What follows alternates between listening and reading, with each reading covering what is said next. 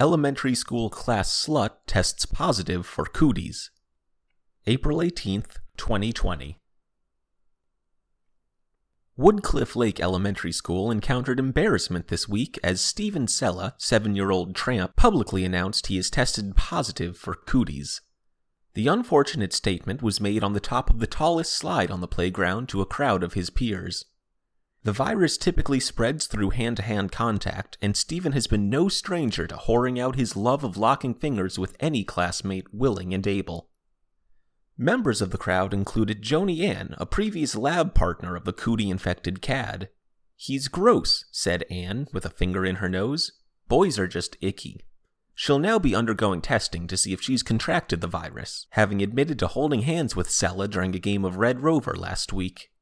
The school's healthcare professional, Miss Rose, had lines out her office all morning for concerned students looking to vaccinate against the disease.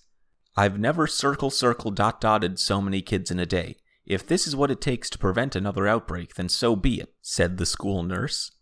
Rose, who has no official medical training, was hired due to her ability to administer insulin shots and peak proficiency in hand sanitizer dispensing.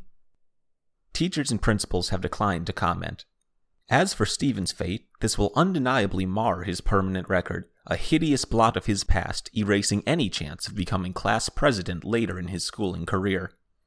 He's been sentenced to 2 weeks detention with weekends to be spent at home. Elementary school class slut tests positive for cooties. Thanks for listening to another episode of the Misfit Mementos podcast.